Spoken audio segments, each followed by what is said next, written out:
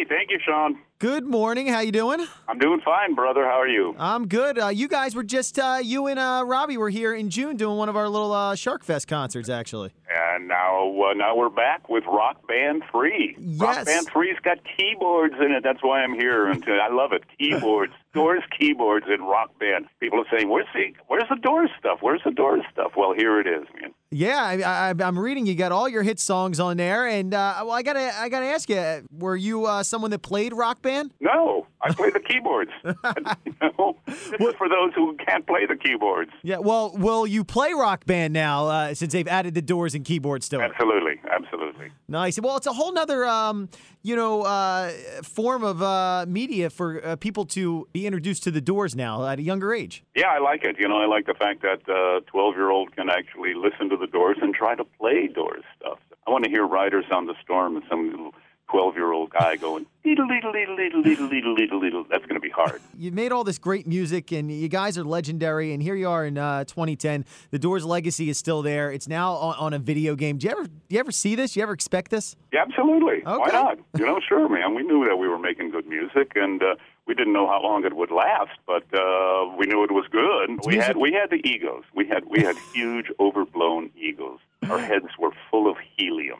Talk a little bit about the Doors. You had that documentary out earlier this year that was very, very good. Johnny Depp's the narrator. When You're Strange, it's called. And it tells the story of the Doors, tells the story of the 60s. What was it all about in the 60s? What was going on? And it's all Jim Morrison, Ray Manzarek, John Densmore, Robbie Krieger, played by the actual people. There was that Doors movie, and I talked to Robbie Krieger, and he said he did work on it, but he wasn't really thrilled with the end project. Did you have anything to do with the Doors movie? Well, unfortunately, I read the script and told Oliver Stone, don't make this movie. This is not the true story. It's not right. This doesn't make any sense, man. This is ridiculous kind of thing. And he said, I'm making this movie. We got a start date. I said, well, I'll help you write the script, rewrite it, and just give me a call. And I never heard from him ever again. What's in the future for you now? Oh, yeah, sure. I'm playing, just playing the blues with a slide guitar player out of California, playing with Robbie. We can hit the road, and we'll be off to Europe and,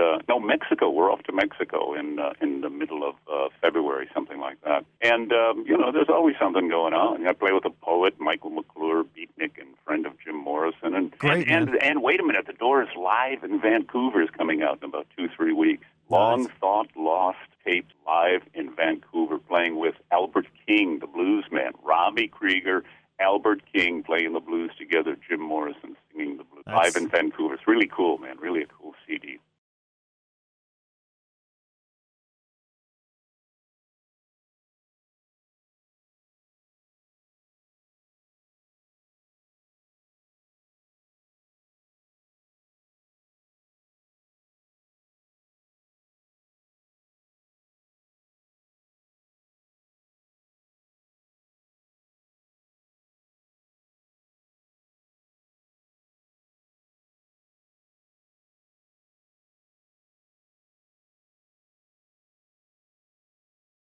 I know a lot you probably don't remember back in your heyday with the Doors and stuff, but do you have any favorite memories, live shows or recording music or any one thing that sticks out? I got a million memories. Are you kidding? Do I have one thing that sticks out? Well, down below my navel, yeah, tends to stick out at times. But playing Madison Square Garden has got to be one of the great ones. Playing Madison Square Garden, playing Asbury Park, New Jersey. That was great. And Bruce Springsteen and Max. And I think the whole E Street Band came down. And before they were the E Street Band, while they were still young pups. And that was great because it was rioting. The Jersey fans were just attacking the stage, and cops were there. Security. They were on the stage. They were being thrown off the stage. It was madness going on. It was chaos. I don't know that goes on anymore. People don't attack the stage the way kids in the 60s used to. They were mad. So that's one of my favorites. And then walking on the beach with Jim Morrison, talking about philosophy, talking about why are we on planet Earth? Where do we come from? Where are we going? And what are we doing here? walking along, watching the sunset. And, of course, we're talking about Rock Band 3, which is in stores right now. It's in stores. That's They can it, pick it that's up. it. You can actually download 3 songs from The Doors free right now. And there's what, Free for free. That's correct, man. 3 for free. Touch Me, Riders on the Storm, Break On Through. That's great. Other songs on here, Love Me 2 Times, Peace Frog, People Are Strange, Roadhouse Blues. The video game is opened up by Break On Through, which is great. And it's awesome that The Doors music is living on and it's being introduced to a whole nother generation. I love it, man. I love the fact that the technology just keeps expanding and opening the doors of perception. Anything you're listening to today? Anything turns you on? Yeah, you know what? I listen to electronic